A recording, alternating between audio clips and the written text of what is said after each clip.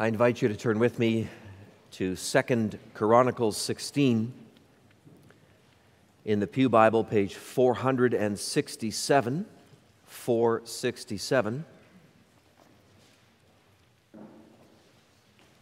where we may continue our series of sermons on these various kings and the Lord's work through them or in their lives. We come to chapter 16 and the second chapter dealing with King Asa. In the 36th year of the reign of Asa, Baasha, king of Israel, went up against Judah and built Ramah, that he might permit no one to go out or come in to Asa, king of Judah. Then Asa took silver and gold from the treasures of the house of the Lord and the king's house, and sent them to Ben-Hadad, king of Syria, who lived in Damascus, saying, "There is a covenant between me and you, as there was between my father and your father. Behold, I am sending to you silver and gold. Go, break your covenant with Baasha, king of Israel, that he may withdraw from me." And Ben-Hadad listened to King Asa, and sent the commanders of his armies against the cities of Israel, and they conquered Ijon, Dan, Abel-Maim, and all the store cities of Naphtali. And when Baasha heard of it, he stopped building Ramah and let his work cease. Then King Asa took all Judah, and they carried away the stones of Ramah and its timber, with which Baasha had been building, and with them he built Geba and Mizpah. At that time, Hanani the seer came to Asa, king of Judah, and said to him, "Because you relied on the king of Syria and did not rely on the Lord your God, the army of the king of Syria has escaped you.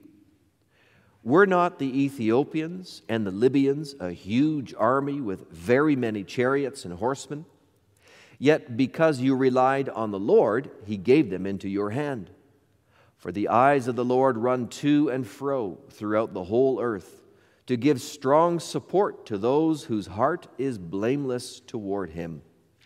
You have done foolishly in this, for from now on you will have wars." Then Asa was angry with the seer and put him in the stocks in prison, for he was in a rage with him because of this. And Asa inflicted cruelties upon some of the people at the same time.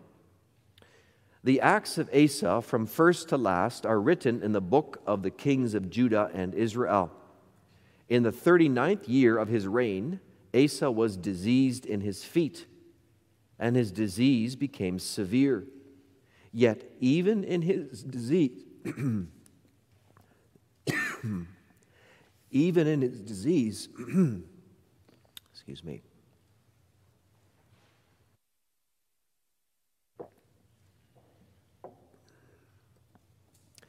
Yet even in his disease, he did not seek the Lord, but sought help from physicians. And Asa slept with his fathers, dying in the 41st year of his reign. They buried him in the tomb that he had cut for himself in the city of David. They laid him on a bier that had been filled with various kinds of spices prepared by the perfumer's art, and they made a very great fire in his honor. So far, our text.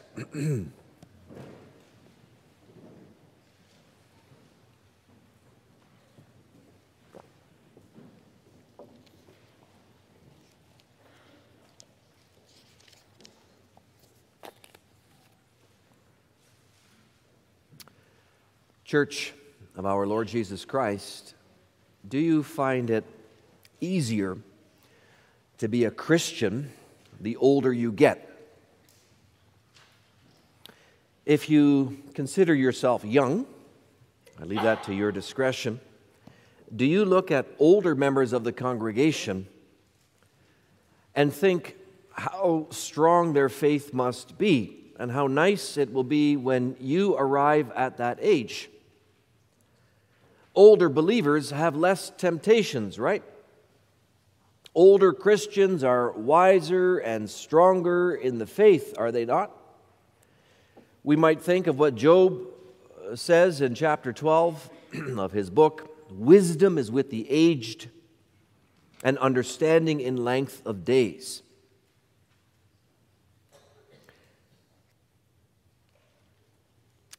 That's the way we tend to think of it. We have our questions and our struggles and our doubts when we're young, but we expect that they will fade into the background as we get older and we settle into the golden years where we have profound wisdom and rock-solid faith. Is that the way it works? We get wiser as we get older. Well, the answer is both yes and no.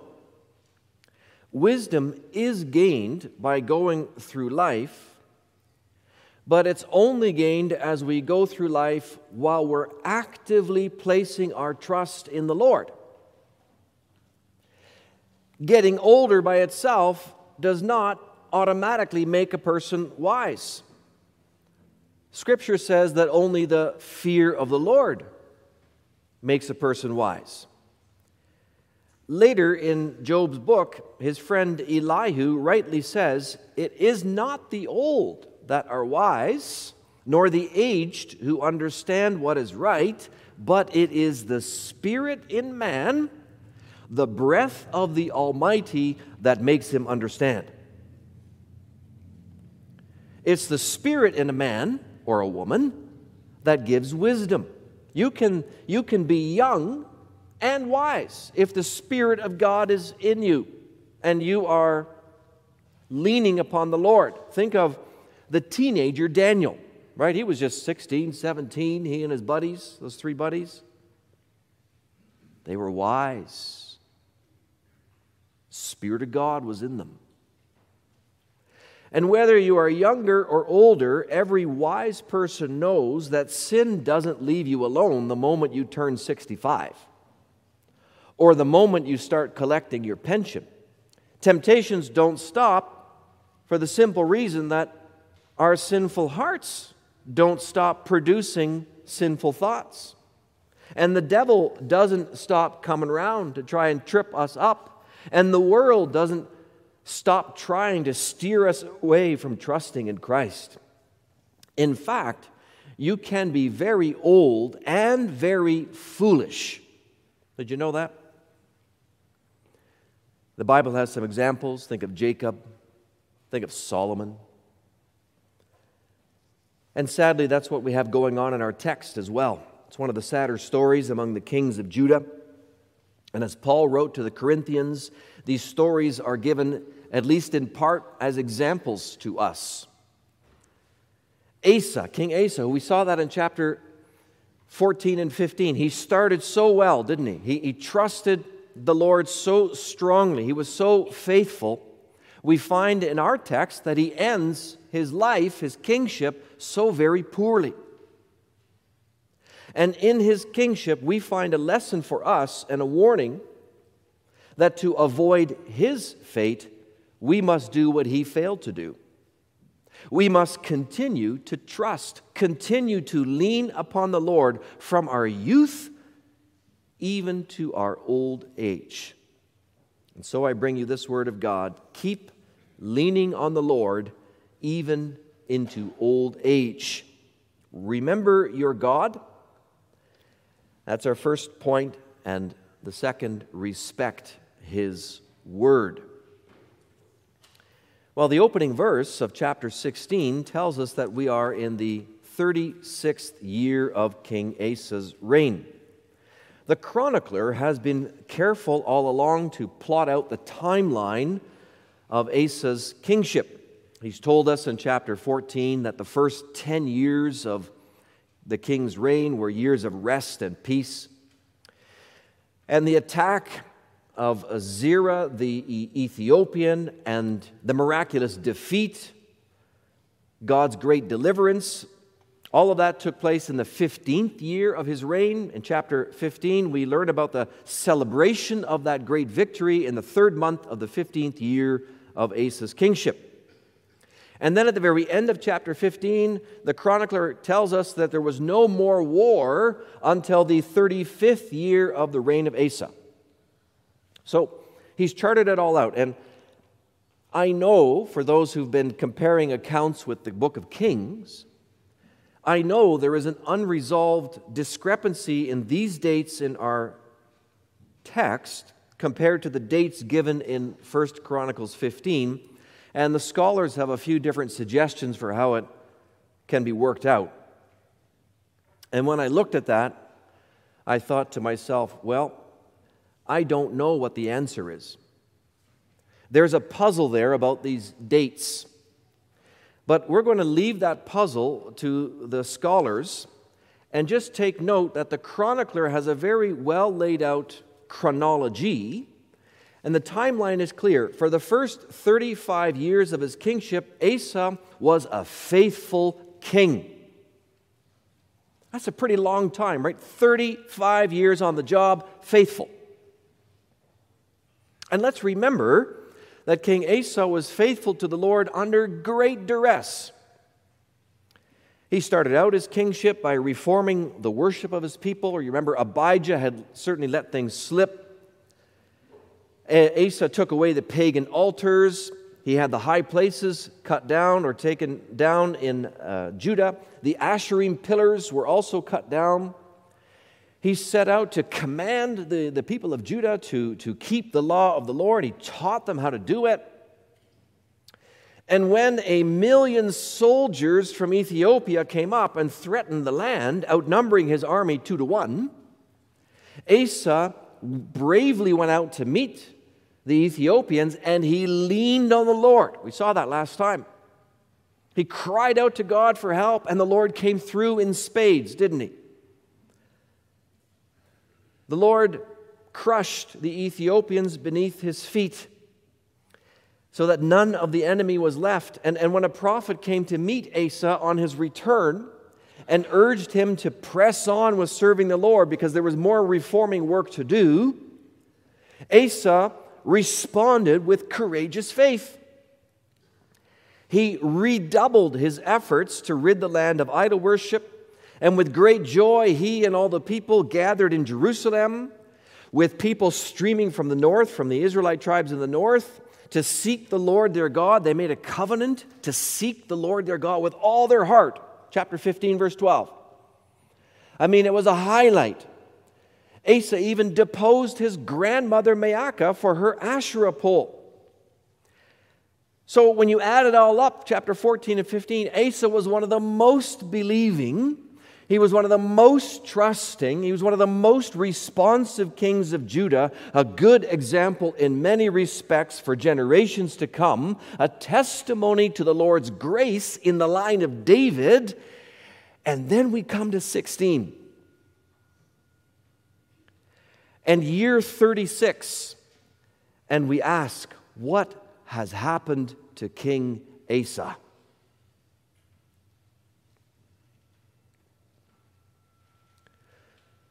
Let's take a look at what he did. We read here about Baasha. It's the first time his name comes up. That's the new king of the northern tribes, Israel. And we know from the book of Kings that Baasha was an aggressive man.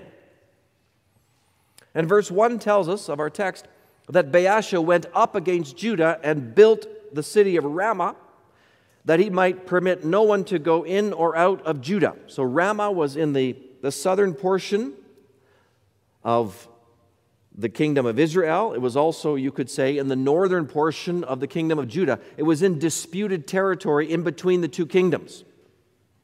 Sometimes the kings of Judah ruled that in-between area. Sometimes the king of Israel ruled that in-between area. So Baasha brazenly goes into this disputed territory. He occupies the city of Ramah, and he starts building a fortress.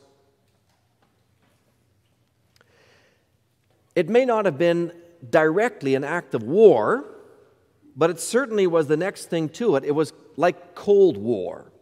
And it put a lot of pressure on King Asa, because Ramah was only 5 or maybe 6 miles from the capital city, Jerusalem. That's pretty close. Right? We're sitting here at the corner of Shaver and 53. It'd be like having a foreign army camped out in Dundas and building a fortress with the thought that they might come and attack us here. I mean, that's close. And Ramah was a bit more than a fortress. It was a city which controlled the flow of goods. Merchants traded along a certain route east to west, and Ramah was right on that route. So by taking Ramah, it put economic pressure on King Asa and on Judah. And on top of that, our text tells us that Baasha was determined not to let anyone from the north, any of the Israelites, defect to the south and thereby strengthen Judah's position. Right? That's what they had been doing for the first number of years in King Asa's reign. The faithful from the north had been streaming to the south. So pretty clearly, there's a new sheriff in town, so to speak, up in the north, Baasha, and Baasha is tough as nails and smart as a whip. He goes to Ramah and he puts a chokehold on the south. Smart guy, Baasha. But Asa was smarter. And Asa knew that he was smarter. That's where the problem begins here. Asa sized up his opponent to the north, King Ben-Hadad, or Baasha, and he figures out a way to outfox Baasha. He says to himself, I will bribe Baasha's enemy to the north of Israel, way up there in Syria, King Ben-Hadad. I'll get Ben-Hadad to attack from his country so that Baasha has to break away what he's doing in the south and go back up there and defend the northern part of his realm. And that's exactly what happened. Asa completely outwitted Baasha. And he actually did him one better, because after Baasha's army left Ramah, Asa quickly marshaled all the men in Judah to go to Ramah. They dismantled all the building materials and carried off that and whatever was left there to 2 other cities in that frontier region. And he proceeded to build up defenses in 2 other cities that favored Judah. I mean, it was brilliant, right?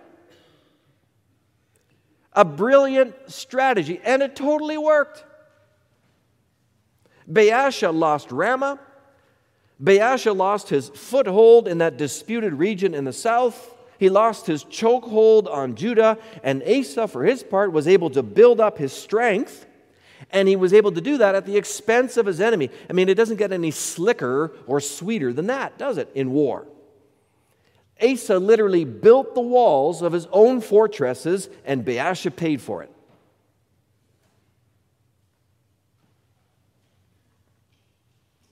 We love that, don't we? I mean, we love it when things work out. When our plans and our strategies turn out to be pretty doggone smart, a winning combination that gets the job done. It's something we can feel pretty good about, we can feel proud about. And right there we start to uncover the nub of Asa's sin. The root of our sin, so often too, is it not? Is that we so easily size up a problem situation and we develop a strategy, we make plans to solve that problem. We do that without leaning on the Lord. We do that without going to Him in prayer about the circumstance, without going to His Word for direction. That's what Asa was doing here, and for the rest of his life, as our text describes it. Asa was, you could say, shifting his weight. For 55 years, we'll come back to that number in a moment, for 55 years, Asa had actively been leaning upon the Lord. His weight had been shifted on the Lord 55 years. He had trusted Him through thick and thin. He had committed his heart to obeying God's law, God's will. He had taught the people to do the same. But something happened in those quieter years of peace from year 15 to year 36 of his reign. Something happened that made Asa think he didn't need the Lord quite as much as he once did. I got this one, Lord. I'll figure this one out. No need to trouble yourself. That Baasha thinks he's pretty smart, but I know how to fix his wagon. Don't worry.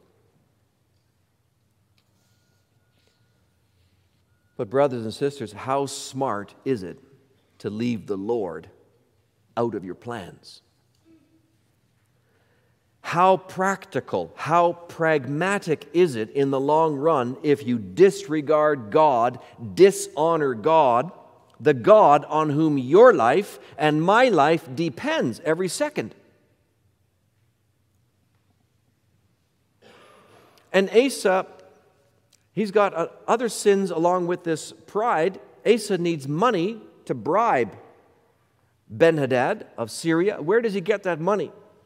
Well, we read that he took it from his own house, his own palace, but we also read in verse 2, Asa took silver and gold from the treasures of the house of the Lord. You see that? Asa stole from God.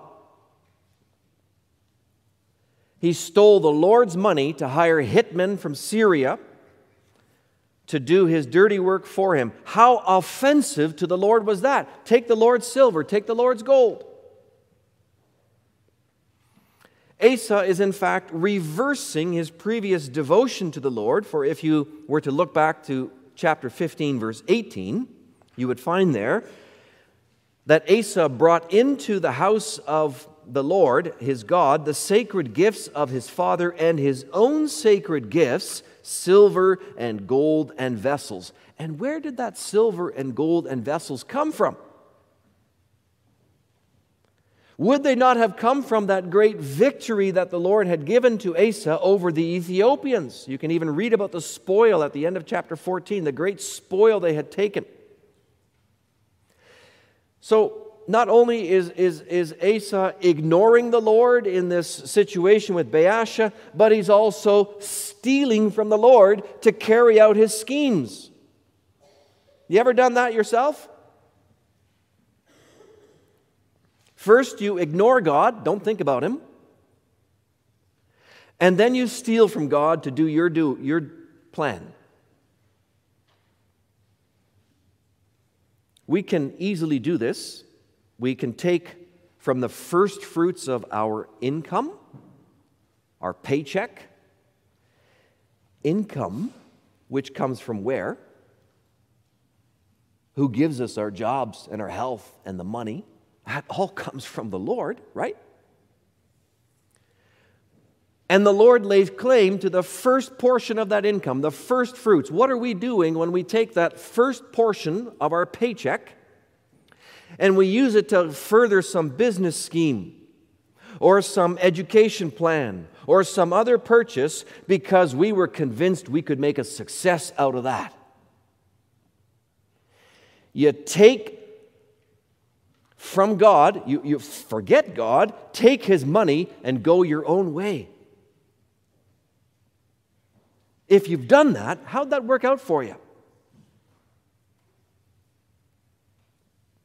Maybe it was a success in the short term, like it was for Asa. I mean, Asa thinks that everything's coming up roses, right? Maybe you got everything you wanted when you put your plan into motion. And yet, in the end, it will fail because the Lord's blessing is not upon it.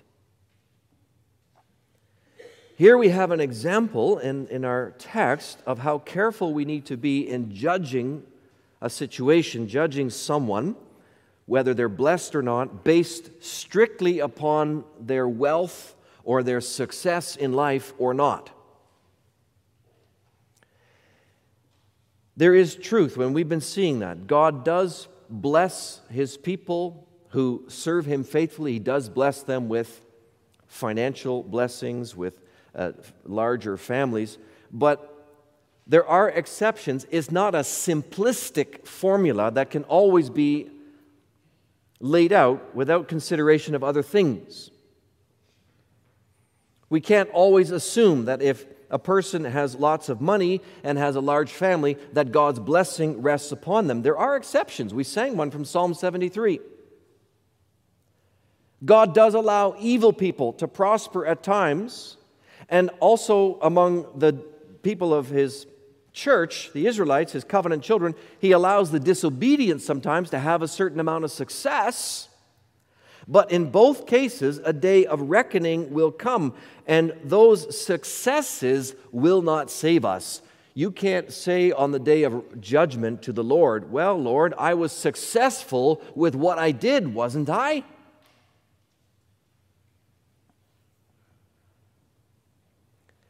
Prosperity, when it is based on unfaithfulness, doesn't count for you on the day of judgment. It counts against you.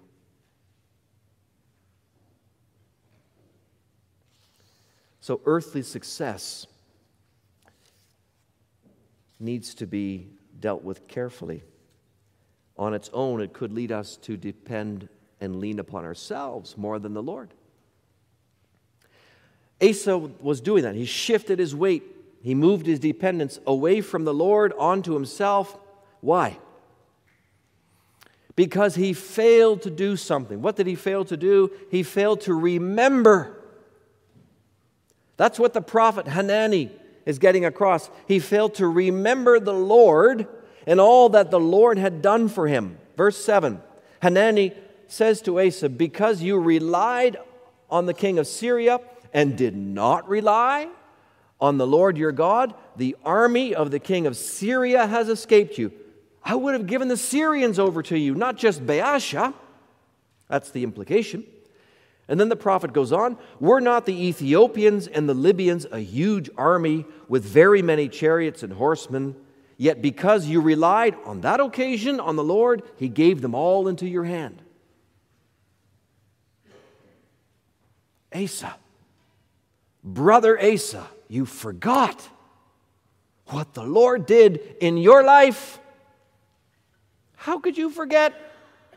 How could you forget the 1,000,000 Ethiopians and how the Lord leveled them below your feet?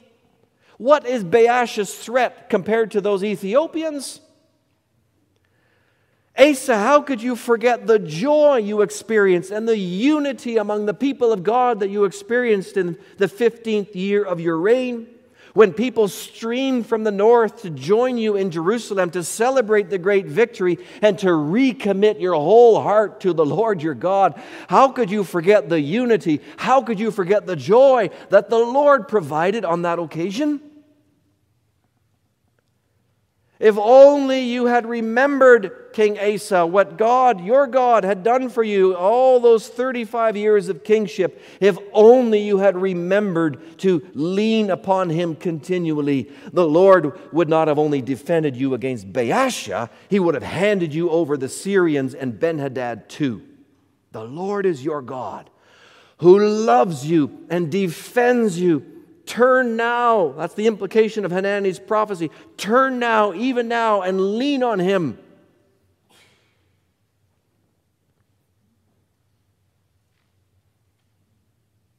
How is it with you, brothers and sisters? Have you forgotten to remember the Lord? Or do you remember the Lord your God and all He's done for you personally in your personal life? There's evidence, all kinds of evidence in the lives of God's people throughout history, and that's excellent to be aware of and to study. But now think of your own life and how God has been busy in it. Do you remember when you were young, when you were a kid or a teenager? And those moments when God helped you, when no one else could help you, you have those moments, don't you? You can think of those times, right? Everybody's got those times. Because your God was watching out for you from your childhood till this day. Think about it and reflect on it. How help was received from God in a way that only God can give it, a narrow escape from something, some kind of trouble, some kind of harm, maybe even death. The receipt of strength to do what you thought was impossible to do in the moment, or the time when that friend showed up at that critical moment to support me. He found me, she found me in my distress and helped me. Who sent that friend? Was it not the Lord? Or a word or an action from my mom or my dad that saved me from disaster. Or that healing that I received from that serious ailment I had. Or comfort that came to me when I was deeply sad and mourning. Or the encouragement that I experienced when I was depressed and I felt lifted up as on a rock. Where'd that come from? That came from the Lord. And underneath all of those moments in our lives, the biggest help of all, payment for all my sins in the death of Jesus, the washing away of my guilt, and the gift of the Holy Spirit and everlasting life with my God. Those things are my reality. Those things are your reality. All of these difficulties that we faced, they are your million Ethiopians, and they're my million Ethiopians, overwhelming enemies in the moment that the Lord nevertheless defeated before us. So do not forget to remember those victories. Do not forget to remember your God and love your God and devote yourself to your God and lean upon your Lord and respect His word even into old age. You can't stop halfway your life and think, I've got it from here. You can't even stop near the end of your life and say to the Lord, I've got it from here.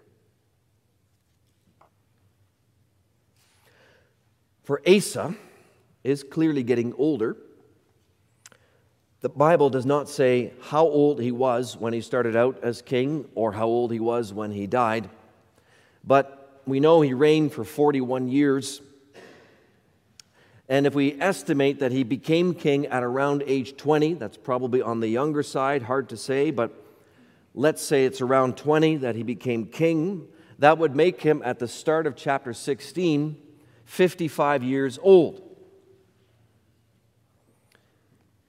And you say to yourself, well, that's not that old. That's what I said to myself. That doesn't sound that old.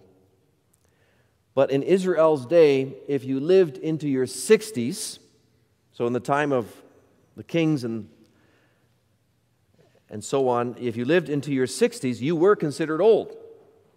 David wrote Psalm 71, which we sang, and he wrote about his older age. He wrote about his graying head. Well, he wrote that in his 60s. He died when he was 70, and he was considered a man of a ripe old age. Solomon died at the age of 70, considered a man of old age. King Rehoboam, he died at the age of 58. So as King Asa is approaching his middle 50s, in those days, that would be considered his golden years.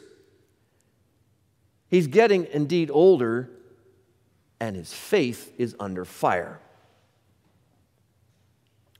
We've seen that the root of that was pride and self-reliance, but sad to say, it gets worse for King Asa. The Lord, for his part, in mercy, sends a prophet, Hanani, to expose Asa's sin, to admonish him, and call him to repentance. But how does King Asa respond? Verse 10. Then Asa was angry with the seer and put him in the stocks in prison, for he was in a rage with him because of this. That's got to be one of the saddest verses in this book. That this godly king could fall to that low. He put him in the stocks. He persecuted one of the prophets of God.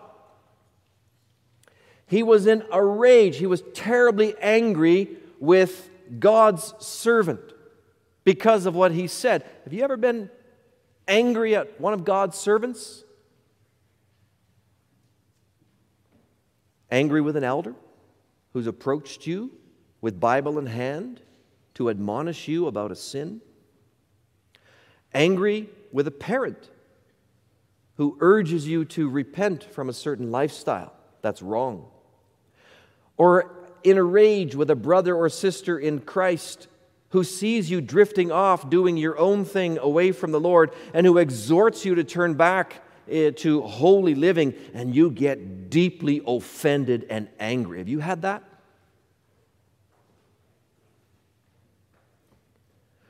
When those humble servants come to you, and they come in all sincerity with the Word of God in their hand and the love of Christ in their heart, and you rage at them, and you tear a strip off them, who are you really raging at? You're raging at the Almighty, who sent these simple servants to you, aren't you? Asa's rebellion, it spirals downward very rapidly. Not only does he rage at God's prophet, puts him in prison, but we read he inflicted cruelties upon some of the people at the same time. He inflicted cruelties. It's a very strong verb in Hebrew. It means to oppress. It means to crush. Most likely, he crushed those who were voicing support for the prophet. The former godly king who himself had stood up to oppression from the Ethiopians.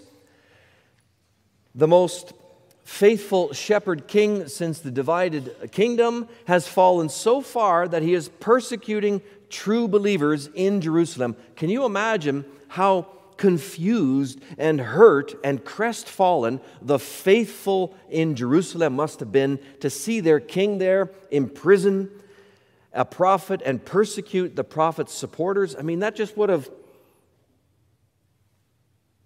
have wrecked the true believers to see Asa fall and do those kinds of things.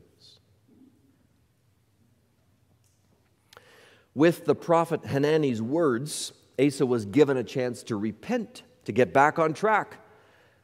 But he shows nothing but disrespect for the Word of God. He grows stubborn and he grows mean-spirited.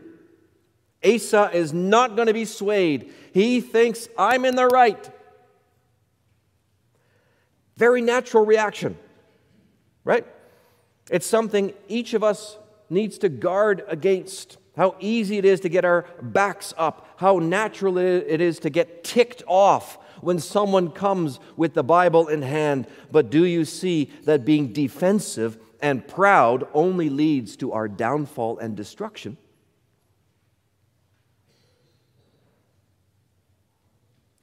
There was another king confronted by another prophet. That king was David. The prophet was Nathan. King David had sinned like Asa. Sin was different. You know about it. Sexual sin, lying, murder. And God sent Nathan to confront the king with the word of the Lord. And he used that parable. David understood the message of the parable, and he was indignant. And then at that critical moment, Nathan says to David, You are the man, David. That's you that wicked man of the parable. And David's heart melted at that moment. The mask that he had had on for those many months, it fell away. He saw himself for what he had been. A man guilty of sin with blood on his hands. And right then and there, in humbleness of heart, he confessed his sins. It says in the book of Kings, I have sinned against the Lord. That's the way King Asa should have gone. That's the way we should go, is it not? Not defensiveness, but humbleness. Not self-justification, but self-examination in light of Scripture and an honest confession and sincere repentance before the Lord. That's the way out of the stupid jam that Asa gets himself in. That's the way out of the stupid jams we get ourselves in. Because as we read from Psalm 32 earlier in the service, if we confess our sins, God is gracious and will forgive. That's the way out. Asa did not learn from King David, apparently. He falls, and he falls hard. Even when the Lord inflicts King Asa with a serious disease in his feet, Asa does not take the hint. The sending of disease was one of God's covenant curses, Deuteronomy 28. Curses for rebellion. And it was a message from God. It was a sharp poke, you could say, from the Lord, meant to wake up his covenant child from his rebellion. But look at what the chronicler reports, verse 12. Yet even in his disease, Asa did not seek the Lord, but he sought help from physicians. Don't misunderstand that. That's not a knock against doctors. Luke in the New Testament was the physician well respected. No, this is a matter of trust, of seeking. Remember that verb is a special verb in the book of Chronicles. We saw that last time. To seek doesn't mean that you go searching for something that was lost. No. It's a way of talking about trusting in the Lord and walking in the Lord's ways. Seek means that you rely on God's promises and you live according to God's commandments. That's how you seek God. So even though Asa had heard the rebuke of the prophet, and even though he had experienced directly the afflicting hand of God in a painful illness, Asa continued to lean on his own understanding. He thought he was standing firm. That was Paul's warning to the Corinthians. Be careful that you think you stand, lest you fall. And Asa fell flat. He put his trust in those earthly physicians. He ignored the fact that only God, his God, is the great physician. And so Asa died from his terrible disease, and he died even more terribly under a cloud of his hard-heartedness. That's what makes the story so sad.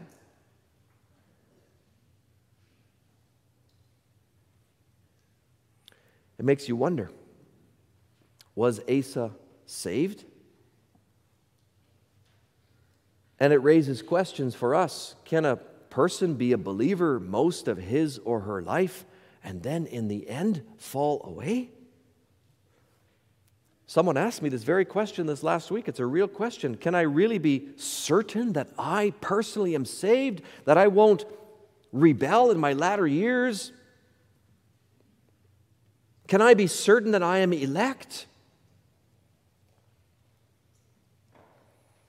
Well, to start with the question about Asa, the Bible doesn't exactly say where he ended up. On the one hand, we have his clear rebellion in these latter years in chapter 16, right up till the day he died, so that doesn't look too good. Let's be honest. On the other hand, chapter 15, verse 17, the writer comments, nevertheless, the heart of Asa was wholly true all his days.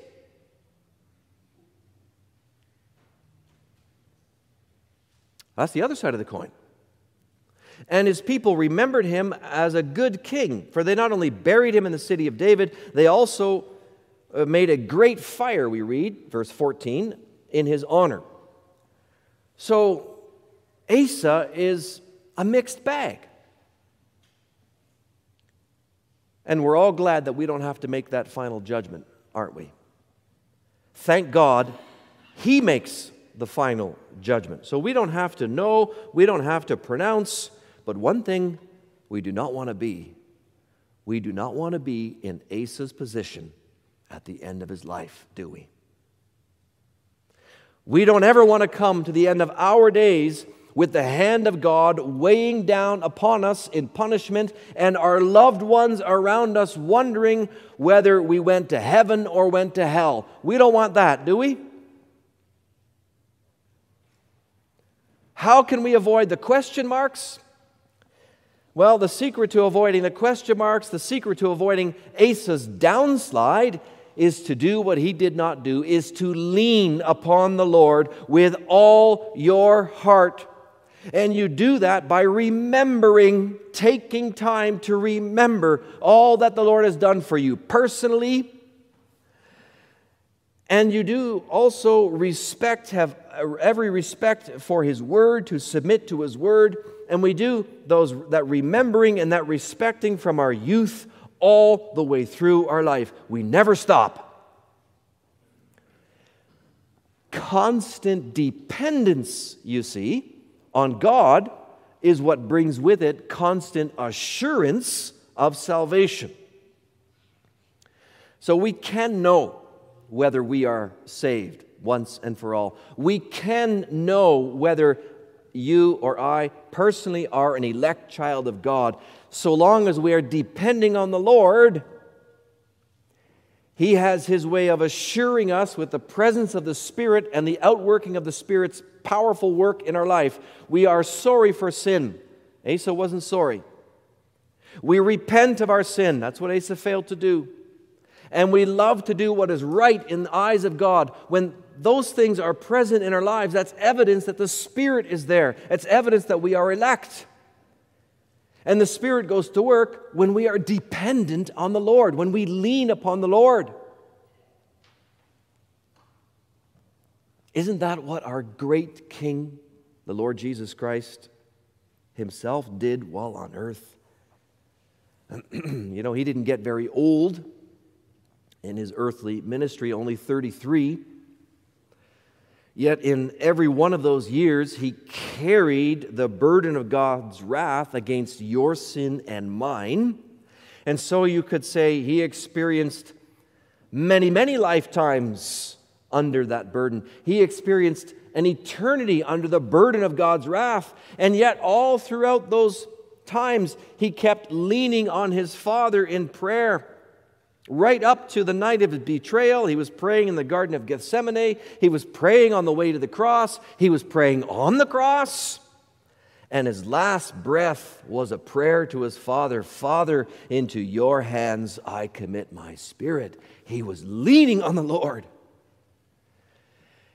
And along with that, the Lord Jesus respected every word of God. He obeyed His Father's will to the utmost, always trusting in His Father's promise to raise Him from the dead, and along with Him as Messiah to raise from the dead all who belonged to Him, all of His sheep, all who would place their trust in Him, all the King's men and all the King's people.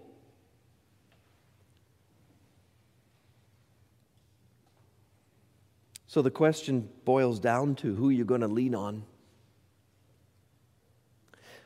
Lean on me? No. Each of us needs to say, I will lean on the Lord. Alone. I'll do that today and every day He gives me. Then you and I will not dry up and wither as we grow old, but just the opposite, as we'll sing in a moment from Psalm 92. Still fruit in old age bearing. It's the last stanza of the psalm.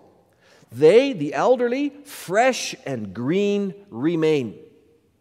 Their witness makes it plain, the Lord is just and caring. His righteousness and favor they shall proclaim in song. In him there is no wrong. He is my rock forever.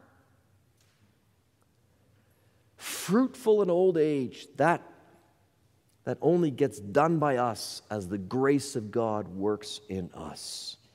So lean on the Lord and be fruitful all the days of your life. Amen.